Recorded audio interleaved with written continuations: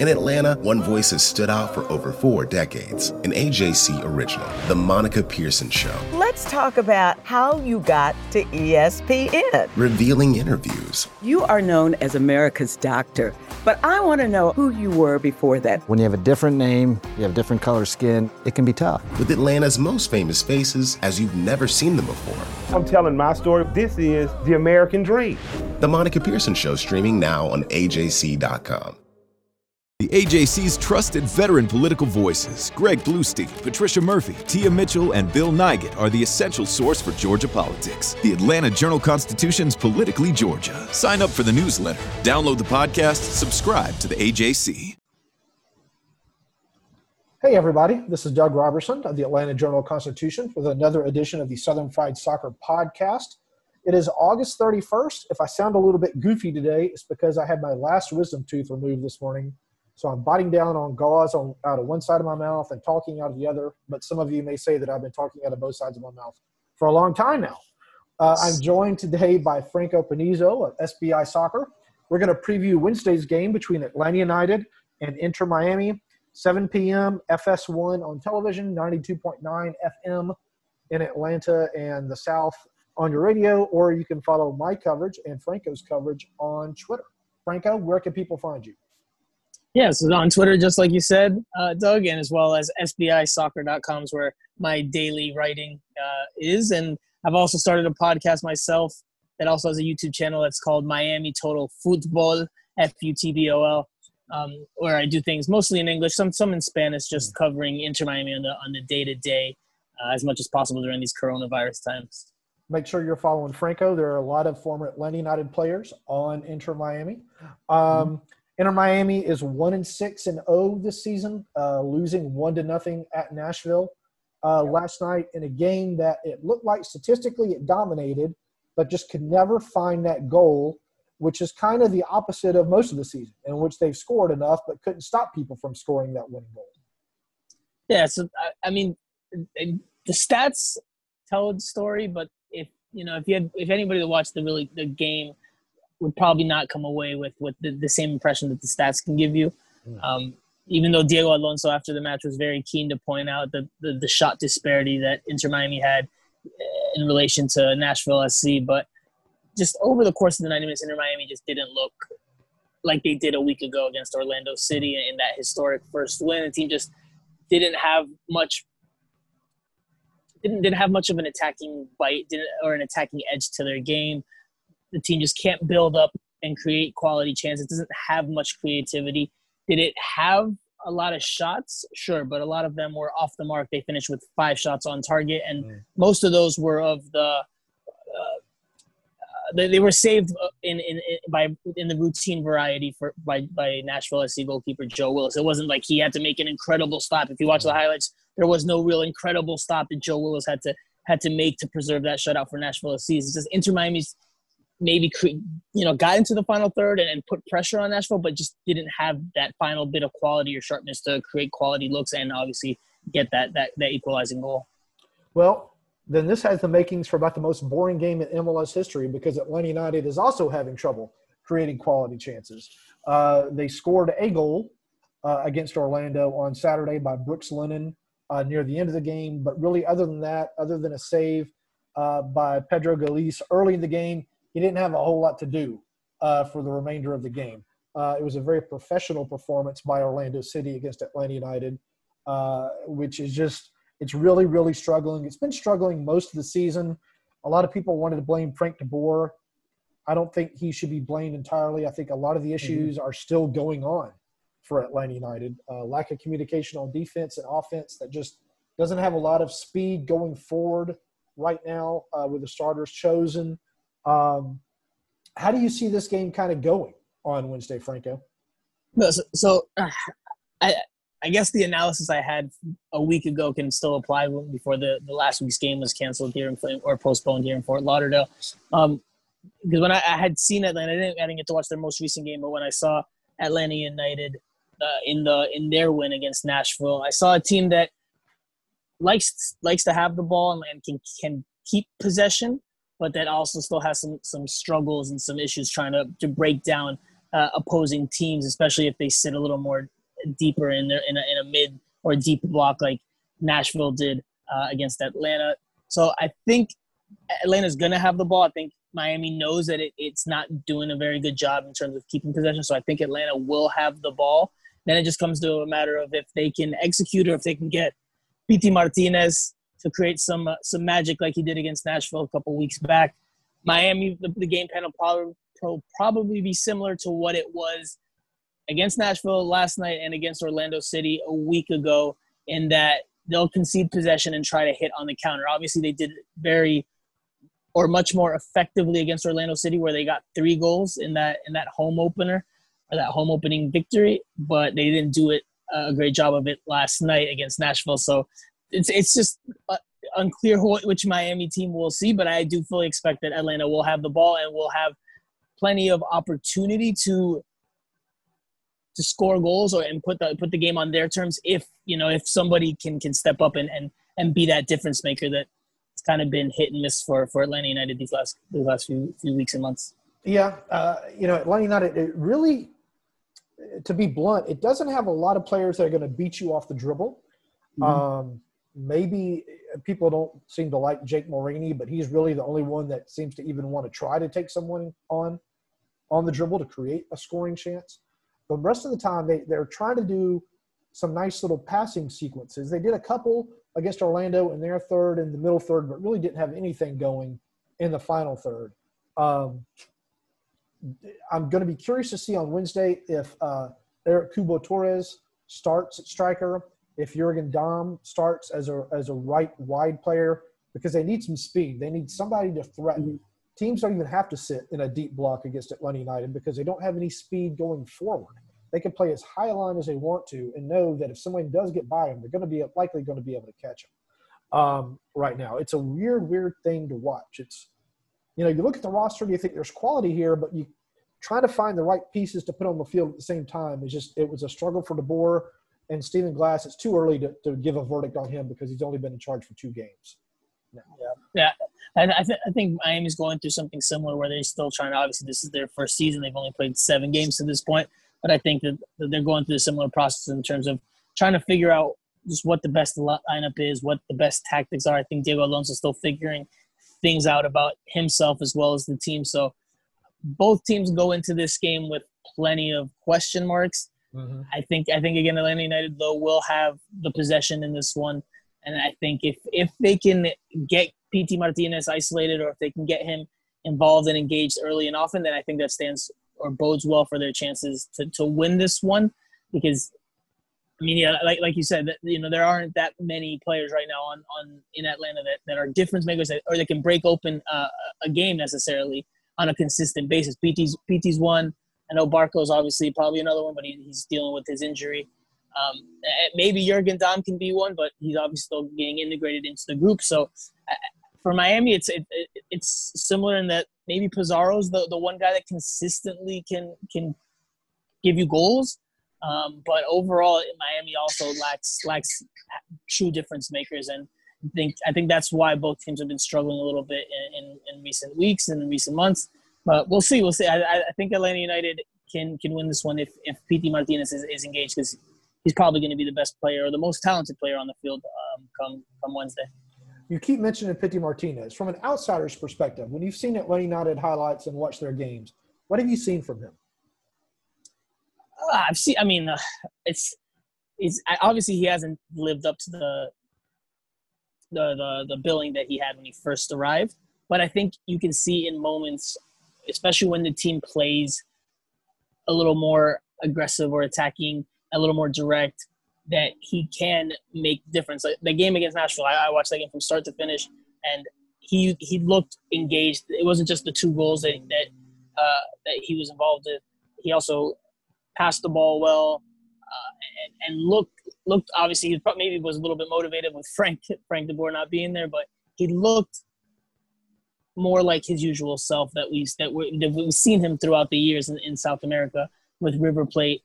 I know, again, with Atlanta United, it hasn't always been that. It's kind of been lackluster at times. He hasn't necessarily physically been matched up well with certain teams. But I think the talent is there, and I think he can give you that. It's just a matter of finding the right system that works to him, because you have to play through him, and he has to be that guy that you run the attack through for him to really succeed. I think, but in that Nashville game, that Atlanta won, I think you saw bits and pieces of that, especially that first goal. If I'm not mistaken, Nashville comes on a quick direct attack that leads to Dominic Baji almost in one-on-one with Brad Guzan. Guzan came out off his line really well and stops the ball or stops the shot before it ever gets taken with his foot. And in that moment, Atlanta played quickly and directly, and they found Pity Martinez isolated one-on-one on the wing. I think it was Remedy that played a long ball to him on the flank, and then Pity Martinez there had the confidence to do what he does or conjure up his magic that he's capable of, and did things on the dribble before slotting home. So I think he has that in it. It's in his game, and he can do more of that. It's just a matter of finding how to best utilize his attributes. Yeah, I think he's a quality footballer. It's just the Nashville game, he played really well. The Red Bulls game in Orlando, he played really well. But the consistency is just not there. And, you mentioned playing the ball through him. Well, when Atlanta United does play the ball through him, he often attempts these highly difficult passes that just don't come off. And then it's a turnover. I was looking at his passing statistics today on FBref.com, and he's completing I think it's less than 70% of his passes as a midfielder, and that's just not good. So anyway, we'll see what happens. Is Matuidi going to start on Wednesday, or is he going to be on the bench? Do you know? So I don't believe that he'll be in uniform for this one. He had not arrived as of last week, and even when he does arrive, he has to go through a 10 to 14-day mandatory quarantine period. So it's very unlikely that you'll see him in this one. It's starting to look like he might not even factor in at all in phase one of the resumption of the MLS regular season. Inter Miami had said that they expected him to get some minutes at some point during the stretch, but I mean, if he doesn't arrive in the next few days, it's going to be pretty tough for him to make his debut over the next couple of weeks. Yeah, I wasn't aware that he hadn't even arrived yet. That seems odd. Yeah, I mean, you know how it is, and obviously publicly, Inter Miami has said that he's going through the visa application process, which fair game it is a complicated, or sometimes a complicated process where it can happen either really quickly or it can be drawn out. But at the same time, he's also coming off a very long season with the Juventus, so I wouldn't be surprised. It's not something I'm reporting. I'm just, it's just a supposition on my part. I wouldn't be surprised if he negotiated in there. You know what? Let me get 2 weeks of vacation before I resume, the season for the second half of this year. Let me get some downtime with my family, because he definitely there was images and videos of him on his Instagram on a boat with family members and enjoying some good downtime over the past week. But again, the official reasoning, or the reasoning Inter Miami has given, has been that his visa application process is still being worked on. So until that's proved and he can clear those hurdles, then he's still TBD in terms of when he'll arrive. Maybe he's taking his boat from Italy to Miami. Maybe that's what's taking so long. Yeah, maybe that wouldn't be a bad trip for him. So Rodolfo Pizarro, I would assume, has been Miami's best player this season, in your opinion. Yeah, I mean, it's between him and Nico Fegal, who Argentine defender who was signed at the beginning of the year, started playing center back, is more of a natural center back, but has been used out on the right in recent games. He did play there a bit in Argentina. It's not a natural right back, but he is capable of playing there. Is good defensively and is capable of getting into the attack. I think that matchup that he'll have with Pity Martinez will go a long way towards determining what happens and who wins on Wednesday. And then I saw this morning that Inter Miami is finally tied, maybe concretely, to a number 9 in Higuain. Any truth to those rumors / reports? And so there were reports that came out over the weekend saying that they are in talks with Higuain, and advanced talks. I haven't heard anything officially or anything from the sources that indicate that it's definitely happening, or that there's tangible substance to that rumor. Because as you know, Inter Miami has been linked with almost any big name in the game at this point. Call it the Beckham effect or the Beckham factor, or good PR, but good agents. Yeah.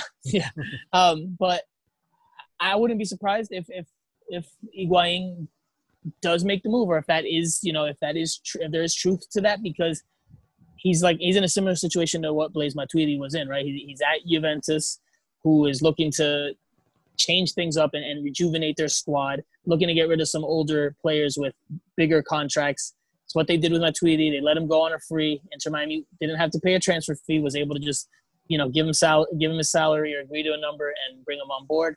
And the same thing could happen theoretically with Higuain. He's surplus to requirements there.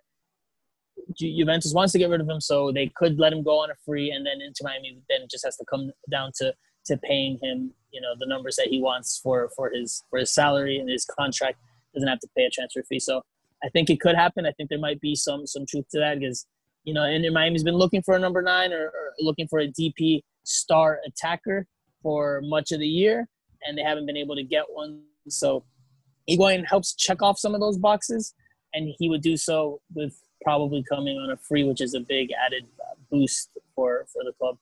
Would he be a difference maker for Miami? I think he'll score goals. I don't know if he necessarily helps the function of the team in terms of how they want to play, because they're a team that wants to be dynamic and run and take the game to the opponent. I don't know how much pressing you're going to get out of Higuain at this stage in his career, but that he'll score goals, I mean, I don't think you can doubt that, even at his age. And even if he has declined, I don't think you can say that he won't score goals in Major League Soccer, especially if he was just doing so in Serie A with the reigning champions Juventus. Yeah. All right. So again, tell everyone how they can find your fantastic work. Yeah. So I'm at Franco Panizo on Twitter. I write daily on SBIsoccer.com. I also do some podcasting and some video work now on YouTube at Miami Total Football, FUTBOL. It's mostly centered around Miami, but occasionally I do sprinkle in some Atlanta and other team coverage as well. So always something to look forward to, and it's been fun. I'm trying to become like a triple threat here. So it's the new age. I used to just want to write. Now I'm trying to do video and audio, and it's like, yeah, man, I'm trying to diversify myself a little bit, but it's been fun. It's been fun. Franco and I first met, I think it was in Orlando. In 2017 when Atlanta United went down there to play at Exploria Stadium. And we run into each other quite a few times.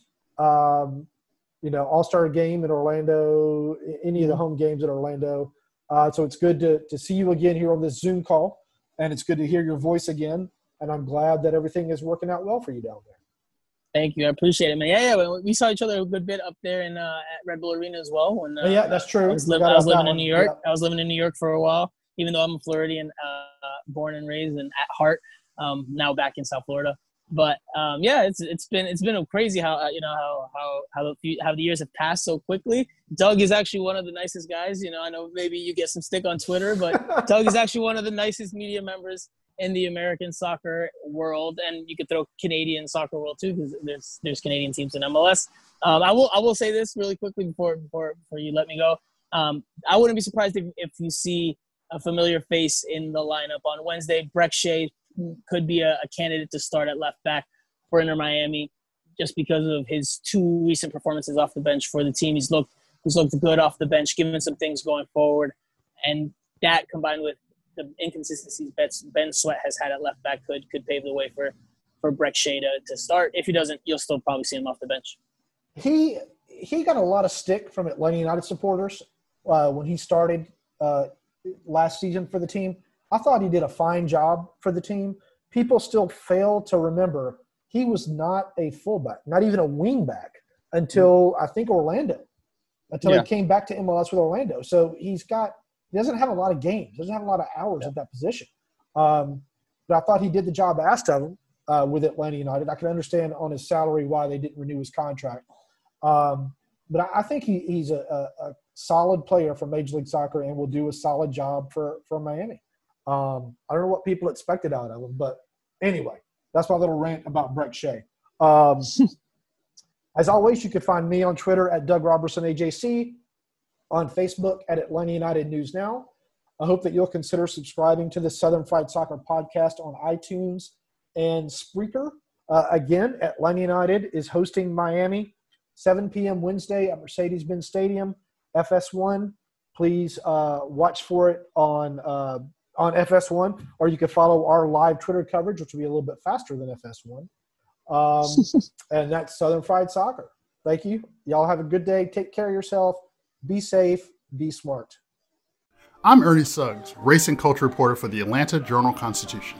And I'm Nedra Ravone, lifestyle columnist. Atlanta has been known as the Black Mecca for so many years, but that means something different to everybody.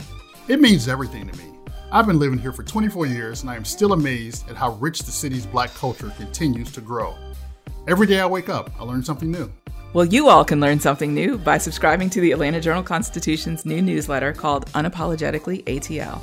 It's all about the people, the events, and the entertainment happening in Metro Atlanta that Black people might want to know about. Like historically Black colleges and universities. Atlanta's thriving art scene. And the city's growing neighborhoods. Wherever you live, we want to hear from you. We want to hear what issues are important to you. So subscribe today at www.ajc.com/unapologeticallyatl.